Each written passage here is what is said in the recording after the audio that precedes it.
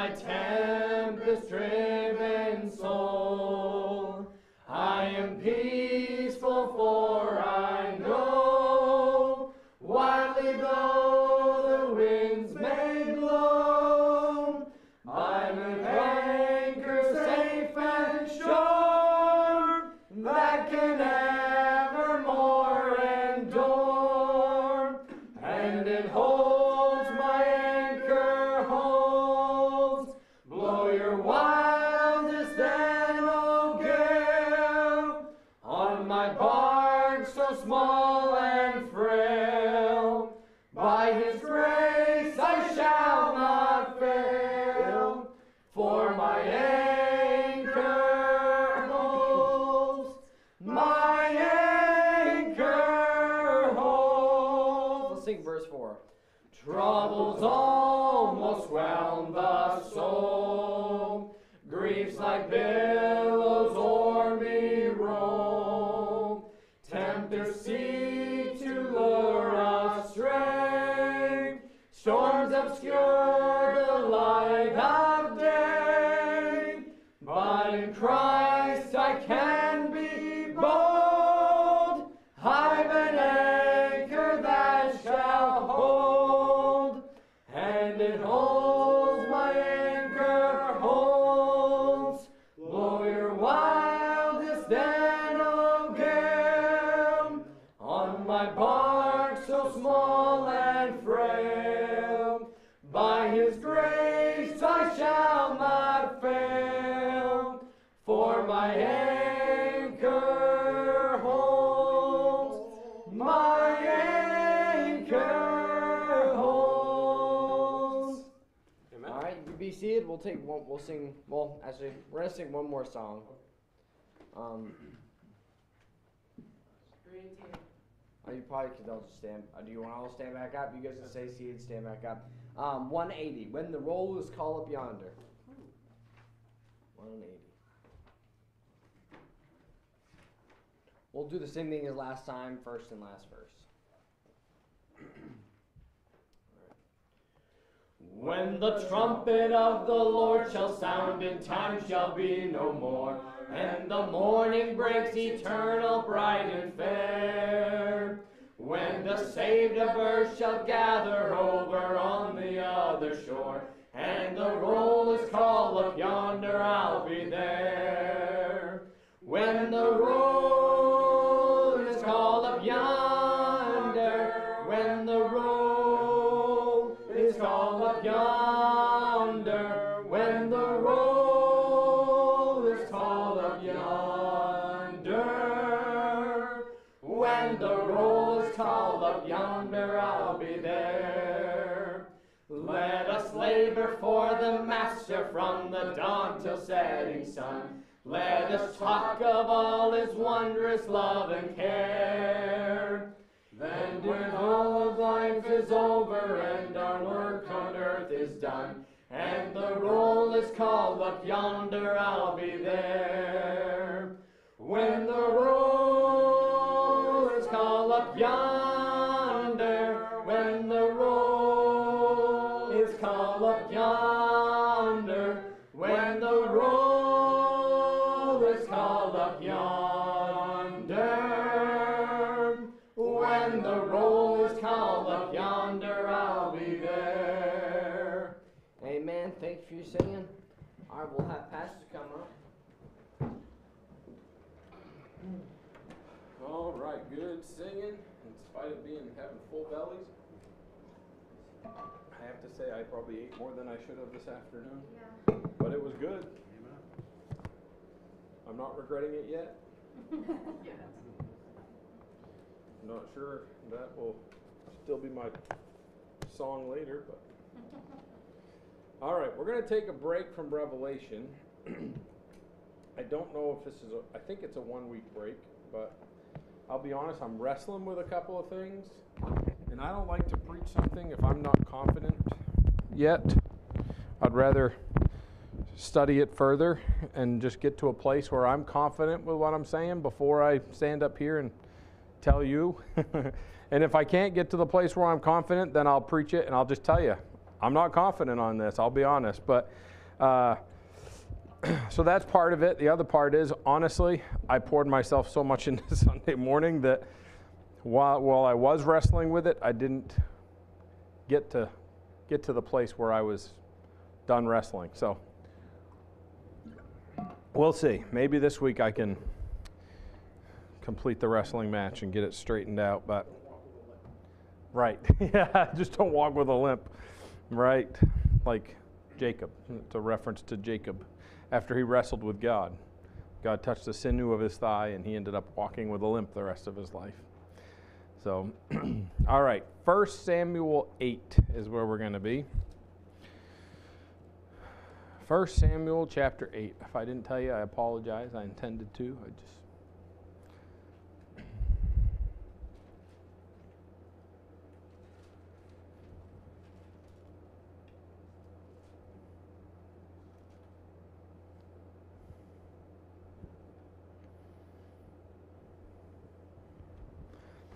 We haven't done this for a little while, but just take a couple minutes before I get to the message. I think I'll be somewhat short this afternoon, but why don't we just share a couple testimonies? If anybody has a praise or a testimony, we always did it every Sunday afternoon, and then we kind of changed the format of our afternoons, and we haven't really done it for a while, but I don't know. I think it's good every once in a while to share things we're thankful for, or that I'm thankful for our church family and just the folks that we have. I said had, but I meant have. I was talking with Brother Steve yesterday, Brother Elliot, and he was just talking about what a great group we have and a great church family, and just, the love that everyone has for one another, and just, the love for the Lord, and just how well it works. And you just don't get that everywhere, so I'm thankful for that. Yep. Yes, Miss Lorraine? Yeah. Seems like when people come in, you don't know anything about them, but it's amazing when people come in, like the stuff we've been talking about, like, oh yeah, we get on topics that we're interested in, we have stuff in common with, and it's just, you think it's unusual, but it's like the Lord knows. Yeah. It's just such a blessing to feel like, oh yeah, you feel comfortable, like, oh yeah, we've been friends forever, and they belong here. Yeah. It's a blessing. Yep. Yeah. And that's, a lot of that is the love for the brethren, and just kind of coming out, and we all share that common bond in Christ, and because of that, we can find those things and have that camaraderie and that fellowship with one another. So, yeah, it's a blessing. Erica, you had something? Thankful I got to spend the afternoon with Lacey on Wednesday. Yeah. But we were talking about some things, and it also ended up making me thankful that I get to have her kids in children's church. Bring and I take turns. But they actually shared stuff with me that they hadn't even shared with their mother yet. And Wow. I was able to talk to Lacey about that, and it just shows you that they really do feel comfortable and loved here, and Yeah. that we can be like, doesn't matter how long Lacey gets to stay, because she is going to be far away. Yeah. We get to be a church that loves on them and is there for them when they're here. Right. Yeah, absolutely. Absolutely. Yep, it's a blessing. For sure. Anybody else? Yes, Miss Jeannie? I'm thankful to the Lord for answered prayer. Amen. A little bit of a rough start with some things when we first got here, but the Lord's worked it all out, and everything's coming together, and I'm thankful because we prayed a lot, we prayed hard, and Yeah. it's coming to fruition, and I praise God for it. Yeah. Amen. Yeah. A lot. Thankful for all of your guys' prayers also along the way. Yeah. It's a blessing every Saturday or so. You can give me a text and let me know you're praying for us or whatever the case may be. And it's a huge blessing. Yeah. I mean, Praise the Lord. We never, as much as I won't say anything personal, but just say I haven't gotten that before. Amen. Yeah, praise the Lord. Yeah. We had, another answer to prayer. Miss Sally, you remember if you saw it on band, she posted about her nephew. He's home. So he went home, I think she said yesterday. So, a few days ago, they didn't even know if he's going to make it. And he's home now, recovering at home. And she said he's still pretty stove up, but, that's just a huge testimony to answered prayer. And that's what she said, She said she's just thanking God for the prayer, thanking God and just thankful for all the prayers that were prayed on behalf of him, because it didn't look like, A, he might not make it, and B, if he did, it could have been permanent brain damage. And for all intents and purposes, it looks like he's going to make a I don't know if it'll be a full recovery, like no physical issues as a result of it, because he is pretty bad, but definitely a huge answer to prayer and make significant recovery, maybe full recovery. But yeah. Anybody else? Yes, Brother Troy. Also, extremely thankful for you, Pastor. Oh, thank you. Throughout this morning, even though I was directed towards the ladies, I felt a conviction too. And Amen. had to repent of things I thought about Sarah in the past and her lack of faith, which you completely and God completely undid. Yeah. Here I thought I was carrying the burden and the weight of being the leader of my family, where it's just as much tougher down. Yeah. I never give that too much consideration. I think you got it easy. All you got to do is just sit back and relax and put it all on me, but it's not true. So I thank you for that. Yeah. This morning, thank you for being open to God showing you and revealing to you what needs to be said, and having the courage and the power to just let it go. Yeah. And bring it and let the chips fall where they are. Praise the Lord. Thank you. Praise the Lord. Anybody else have praise or testimony?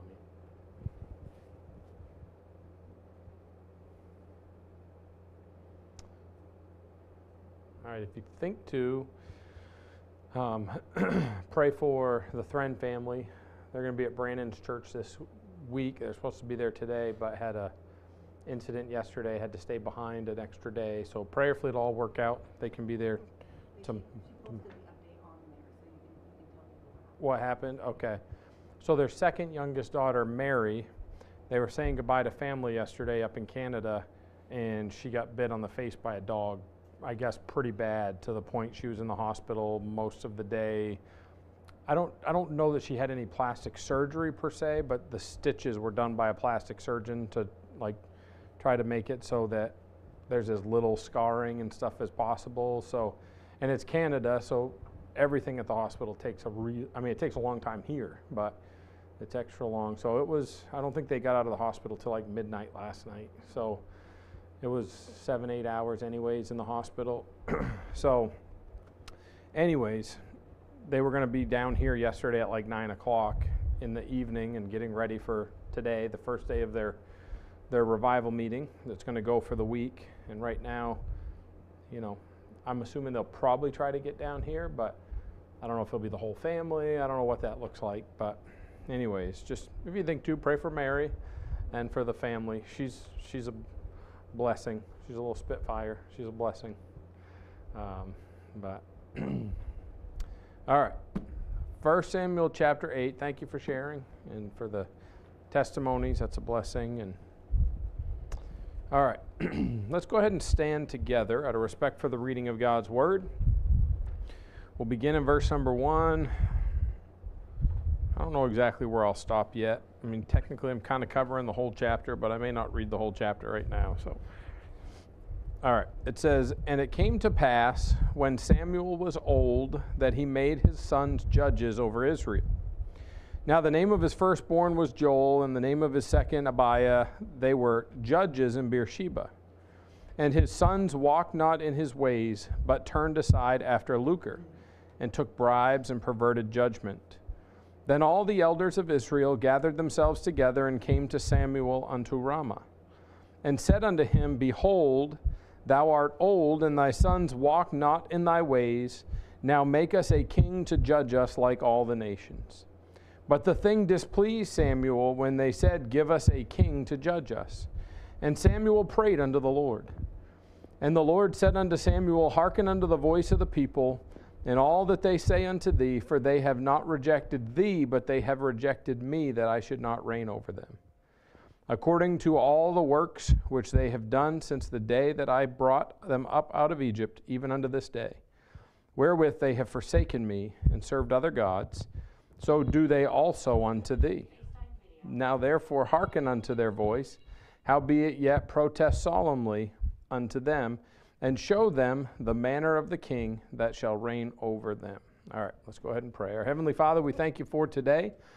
Thank you for the word, your word. Thank you for the privilege that it is to be able to preach it and teach it. And Father, I just pray that you'd work in our hearts today. I pray that you'd apply your word to our hearts, help us to be challenged and to be helped through this message. And Father, we just thank you for your love for us. Thank you for all you do for us. And thank you, Lord, for loving us. We ask these things and pray them in Jesus' name. Amen. You may be seated. All right. Caleb, the restroom's right next door. No, I'm just kidding. Oh, boy. Oh, boy. Yeah, he just dumped his water. Yep. All right. So in this passage, Israel is under the rule of a prophet, a judge. And the way God did it is he would have his man lead the nation of Israel, and that man was ultimately under the authority of God, and he led the nation from that perspective. It was a theocracy. God was in charge. He was their king. But it reached a point where Israel decided, because of what they saw in other nations, Israel decided they wanted an earthly king, to make it a monarchy. That'd be right?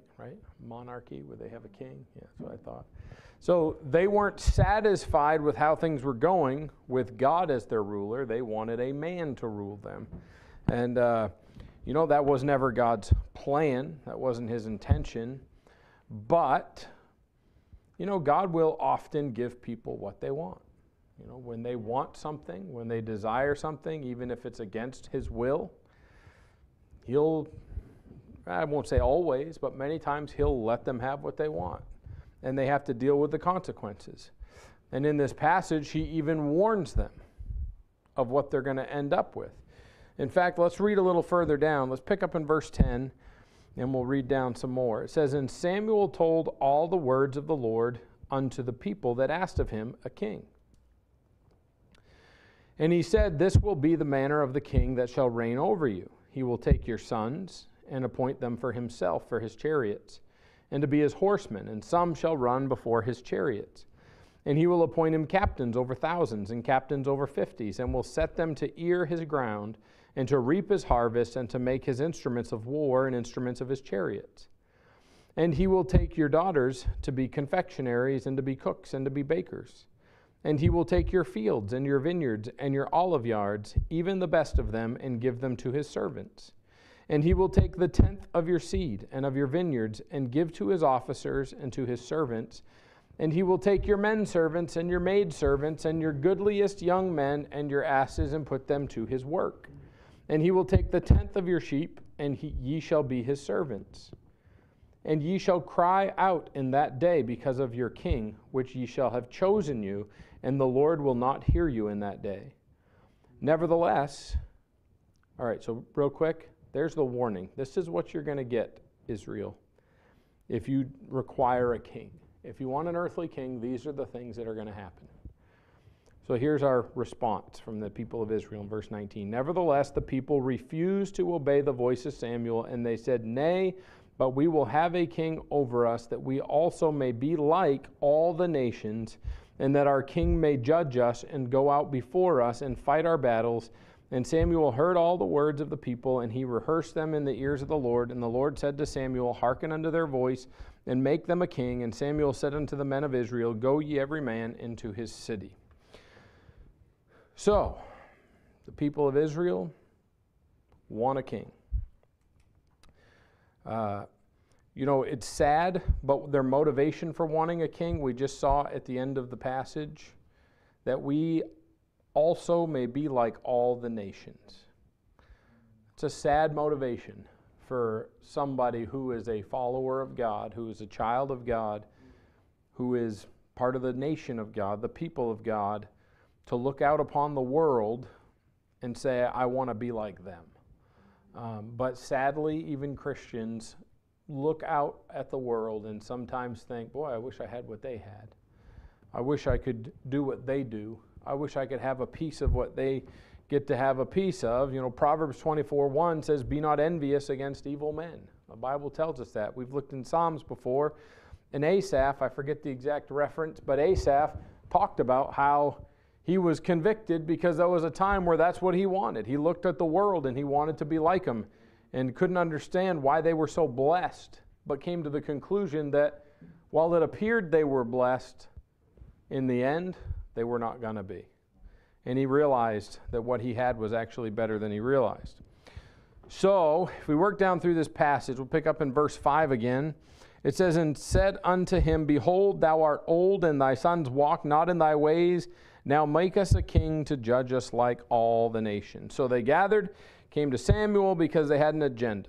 They gave him reasons that made sense by their own justification. And whenever we use our own logic and our own justification to understand things or to plan things, we should be careful. Because our logic is often carnally motivated. So we got to be careful. Always compare it with the Scripture. What does God say? No other judge before. Now, here's their logic. Samuel's sons are not godly. He's trying to set us up to be under his sons, but they're not godly. You know how many other judges in the past had been succeeded by their sons? Fooled you with that, didn't I? I'm just kidding. None of them, not one prior judge had been succeeded by their own son. Now, why did God do that? Well, the first thing that pops into my head and makes the most sense is it wasn't a monarchy. God was appointing the man that he wanted to lead the nation, and he didn't want to establish that this family was going to rule the nation. No, it was the man that he chose, and he didn't take their son and set them up. It wasn't a familial thing. It was a God-called thing. So Israel's using that as their motive. Well, Samuel's sons aren't godly, so we can't trust them, so we're going to need a king to fix this. But that had not been God's process in the past, but that was their own reasoning based on what they saw the world doing. A king was in position, and his son would rise up and take his place. That's not what God was doing. That had never been what God was doing, so it was poor logic. But when we try to understand the things of God by the things that the world does, we are going to get ourselves mixed up and messed up and end up in trouble. God would have raised up another man if the people had been patient. In Psalm 27:14 it says, wait on the Lord. Be of good courage, and he shall strengthen thine heart. Wait, I say, on the Lord. You know, one of the ways we get ourselves in trouble frequently is getting ahead of God. Not being willing to wait on him. Not being willing to let him lead or be patient for him to reveal his will. We just get impatient and we jump. They called for a king. They wanted a man that would sit on a throne and rule over them. What they had was a man that humbly, though boldly, led the people in the direction God showed him. And with this scenario, God was on the throne. They wanted a man on the throne. Secondly, in verses 6 through 18, we just read them, so I won't go down and read them all again. But in verse 6, it says, but the thing displeased Samuel when they said, give us a king to judge us, and Samuel prayed unto the Lord. So Samuel obviously is not pleased because he knows this isn't God's plan. He knows it was never God's intention for a king to sit on the throne, a man to sit on the throne and rule the nation of Israel. It was not what he intended or desired to have happen. In verses 7 through 9, it says, and the Lord said unto Samuel, hearken unto the voice of the people in all that they say unto thee, for they have not rejected thee, but they have rejected me, that I should not reign over them. You know, as a pastor, as a Sunday school teacher, as a youth teacher, as a Christian, I'm not just talking about me, anybody who's in any kind of position of providing any Christian counsel. If the person rejects that counsel, understand, well, whether this gives you peace of mind or not, understand they're not rejecting you, they're rejecting God and His Word. And that should help us not to take it personally. I still struggle to think, well, I mean, I want people to do what God wants them to do. Like, it's still hard to think that doesn't necessarily make me feel a lot better. But if they're angry about it, they're not angry with me, they're angry at God. And when that comes to fruition, or when that comes to realization, I know there's nothing that I can do to fix it. Because if we're telling them God's Word, we're doing what God's told us to do. And if people don't like it, it's not my fault. God's not wrong. Right. You can deduce from there what the result is. Right. The person that's upset about it is wrong. All right, verse 8. According to all the works which they have done since the day that I brought them up out of Egypt, even unto this day wherewith they have forsaken me and served other gods, so do they also unto thee. Verse 9. Now therefore hearken unto their voice, howbeit yet protest solemnly unto them, and show them the manner of the king that shall reign over them. So the Lord says, Samuel, just don't stress yourself about it. He says, Israel historically has turned away from me and gone to serve other gods. He goes, you're just doing it again. He said, it's not your fault. It's just how it is. It's just what they keep doing. And you know, the same's really true of us as well. We tend to serve God faithfully, and then we get distracted sometimes by something else, and maybe we don't even realize it, but we wind up serving ourselves, and then God has to knock some sense into us, and He does it nicely usually, gently, kind of opens our eyes to it, and we go, oh man, I need to get back on track. I didn't even realize I put myself on the throne there. And we got to fix that, and then after a while we get complacent, going through the motions, and we do it again. Proverbs 16:25 says, there's a way that seemeth right unto a man, but the end thereof are the ways of death. And, we can make our own way and think, I got it all figured out, but I say we just stick with God's way. That's the way to go. So why do we go to people rather than God with our problems? Well, a lot of times we want their sympathy, their support, their encouragement. And I'm not saying don't come to me or Erica or, but be careful who we go to when we're having a hard time. We can get ourselves in trouble if we don't seek counsel from people who are going to provide biblical counsel. So just be careful about that. He tells Samuel to protest solemnly and show them that it will be like living under the authority of an earthly king. And he describes how terrible that's going to be.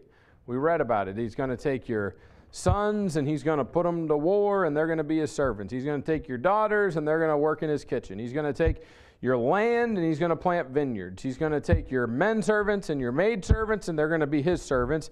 And then he's going to take your critters and a tenth of your sheep. And then in the end, verse 17, ye shall be his servants. He's taking it all away from you. Hello, that's how government works, isn't it? I'm sorry. I mean, that's how it goes. Is it just take more and more and more. And if they have their way, the people who are on top are going to have, you're ultimately working for them. That's what it boils down to. A life under the rule of a king does not sound that wonderful, but it sounds a lot like what we have. Maybe not to the extreme at times, but it's a struggle. It is not all that the people of Israel thought it was going to be. Don't lose your place in 1 Samuel because we're coming back, but jump over to Romans 13. So what can we do? We can complain, we can murmur, we can get riled up and bent out of shape, and believe me, I do all those things. I do. I let it get under my skin, and well, I've shared this many times. That's why I don't follow that closely what's going on, because it just gets me angry all the time. Over in Romans 13, beginning in verse number 1,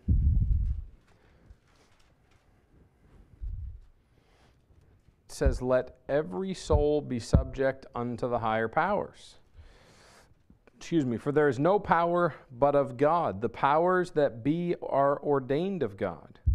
Whosoever there resisteth the power resisteth the ordinance of God, and they that resist shall receive to themselves damnation. For rulers are not a terror to good works, but to the evil. Wilt thou then not be afraid of the power?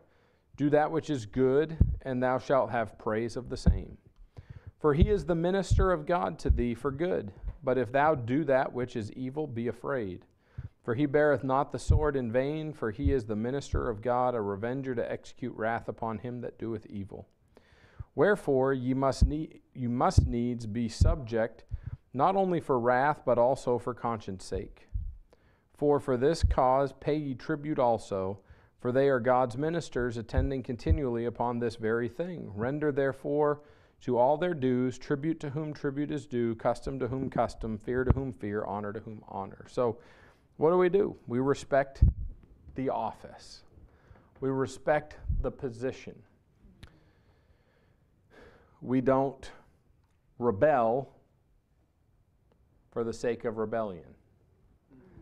Now, does that mean that if the government says, you're not allowed to have church anymore? Nope, we're establishing a religion, and you need to worship the way we tell you to. Well, I'm sorry, but now they're going against this. Yeah. And that we can't have. That we're gonna rebel against.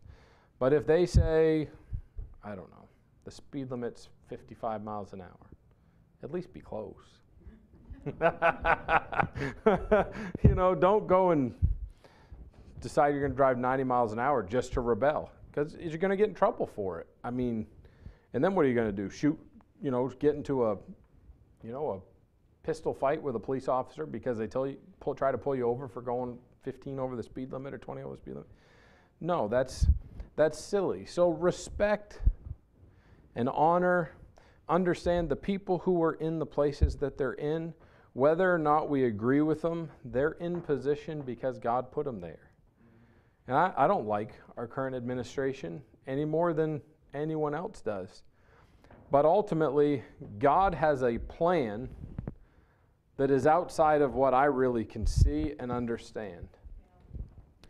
And while I disagree with a lot of what's going on, I don't know, if I knew all that was going on, I might say I disagree with all of it. I don't know.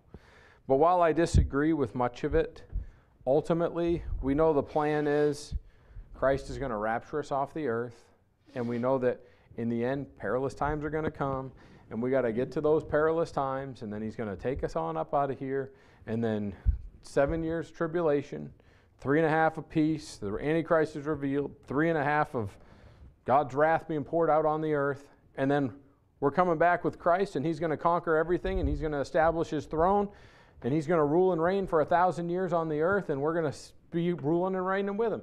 All that's going to happen. That's all part of his plan, and we can fight and resist what's going on as much as we want to, but ultimately God's plan is going to come to fruition. And I guess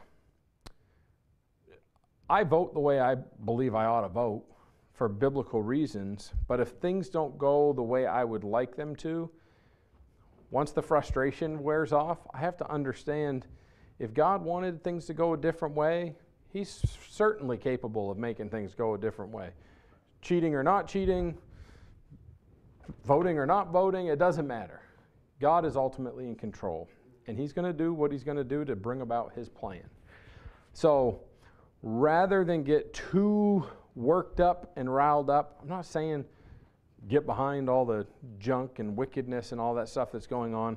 What I'm saying is don't let it bother you too much. I struggle sometimes and wonder sometimes at what point am I fighting against God's plan? And I don't want to fight against his plan. I want to be faithful to him through the plan. I want to do and be obedient and be faithful in the areas I can be faithful. I'm not going to change single-handedly who's in office, and I'm not going to single-handedly influence them to do things differently than they are. I can pray that God will open their eyes. I can pray that God will influence them. I can lead my neighbor to Christ. I can be involved in my community, and I can pray and pray and pray and pray. But when push comes to shove, the only thing I can do to change God's plan is to pray and ask Him to do something different than what He's doing. And if it's not His will, I've got to respect what He's doing. I've got to respect, I may not respect the person, but I got to respect the office. Does that make sense? Yeah? Okay. And we can pray for those who are in office, and we're commanded to, frankly. Verses 19 through 22, one more time says, "Nevertheless, the people refused to obey the voice of Samuel, and they said, 'Nay, but we will have a king over us, that we also may be like all the nations, and that our king may judge us and go out before us and fight our battles.' And Samuel heard all the words of the people, and he rehearsed them in the ears of the Lord. And the people said to Samuel, 'Hearken unto their voice, and make them a king.' And Samuel said unto the men of Israel, 'Go ye every man unto his city.'"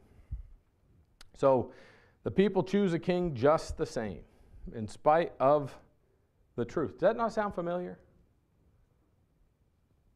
You can tell people until they're until you're blue in the face, what's going to happen when this decision, when this law is signed into place. You can tell people till they're blue in the face. That's not science. Yeah. That's stupidity. I know they both start with an S, but they're not the same thing. I mean, I'm just saying. We can tell people till we're blue in the face the truth. But the people want what the people want. And we cannot beat it into them. Sometimes, maybe you'd like to, right? But we can't. So we can pray for them. We can tell them the truth. We can try to steward our influence, as we've been talking about in Sunday school this morning. But when push comes to shove, all we can do is influence them the best we can, and then they have to make their own decisions. But sadly, so often people want what they want. 2 Corinthians 6:17, if you want to turn over there. If you lose your place, it's okay. We're done in Corinthians. Samuel there, sorry. But we're going to 2 Corinthians. That's where we're 2 Corinthians 6. I know I got a 2 Corinthians in here. 6:17.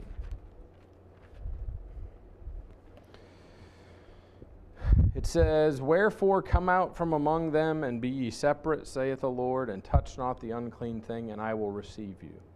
All we can do is be separate from the world.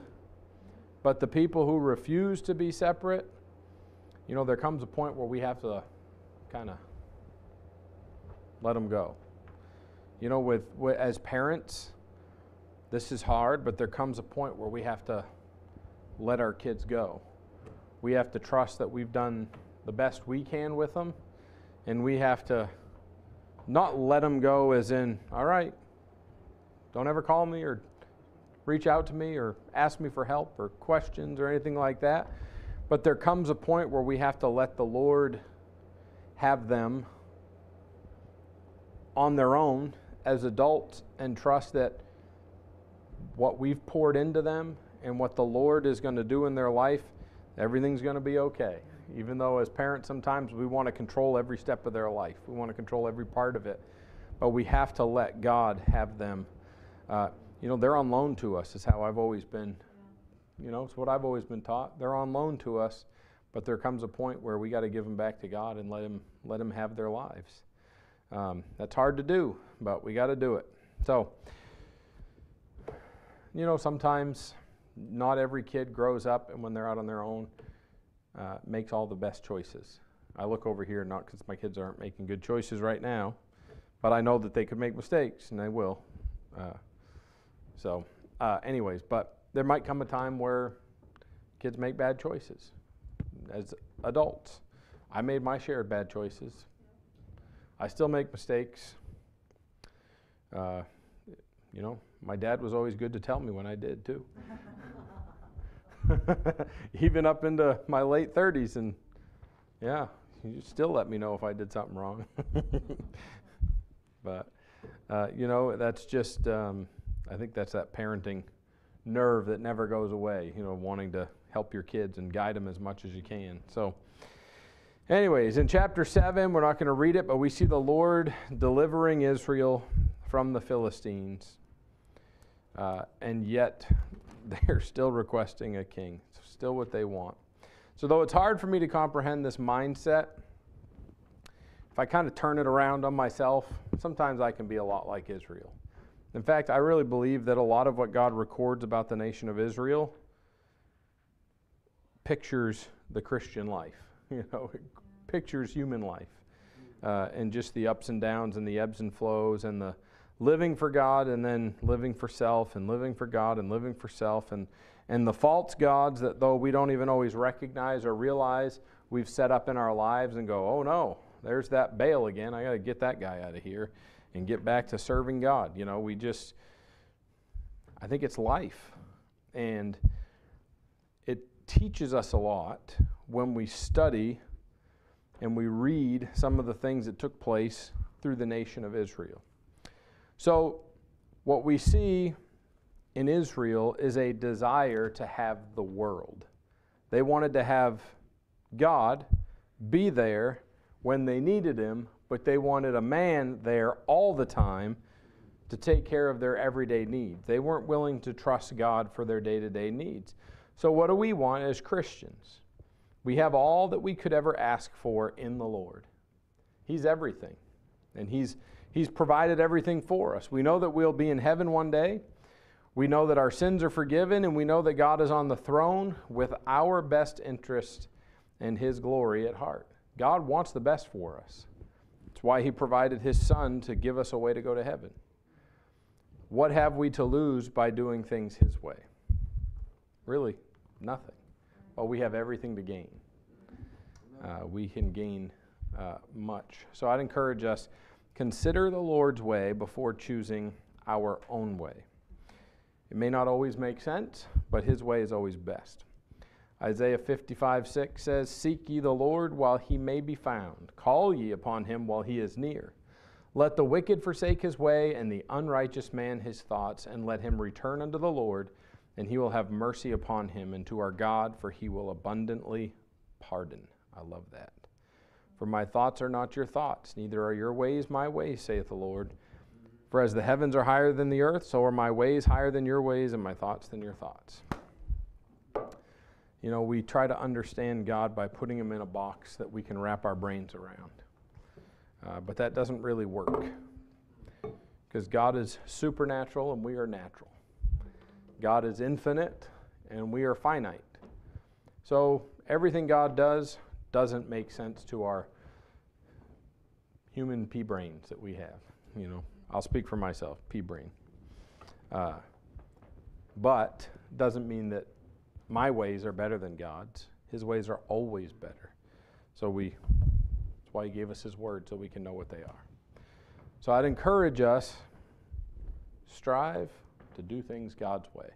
I know this morning we talked about marriage, and I didn't really think about following it up with this message for any reason, but it does fit as another just kind of plea, I guess you would say, that even if it doesn't make sense to us, God's way is always best. It's always right. All right, let's pray. Our Heavenly Father, we thank You for today. Thank You for Your word. Thank You for the instruction You provide to us through Your word. And Lord, we've really dealt with some heavy things today, some challenging things. And I understand that we probably have a lot to chew on and to mull over as we go home today. And I just pray, Father, that You'd help us as we consider these things. Help us to strive to be what You have commanded us to be in Your word. Help us not to think that we can come up with a better way. That's what Israel really did here in this passage. They weren't happy with Your way of doing things. So they came up with their own way based on what they saw in the world around them. We didn't study all that took place after that, but you certainly gave a warning that demonstrated things were not going to be all that they thought it was going to be. It would be tough, it'd be miserable, it'd be costly. And things might seem like they're good at times, but they'd never be as good as they could be if they would just obey you and let your plan have preeminence. Lord, I just pray you'd help us as Christians, as individuals, as families, as homes. Lord, help us as a church to always give you and your will preeminence. Your word, Lord. Help us to submit to it and strive to faithfully serve you and be obedient to you. Father, we'll praise you and thank you for all that you do in our lives. Lord, bless the rest of our day. Give us safety and help us this week to live for you and serve you, Father. We love you. We ask these things and pray them all in Jesus' name. Amen.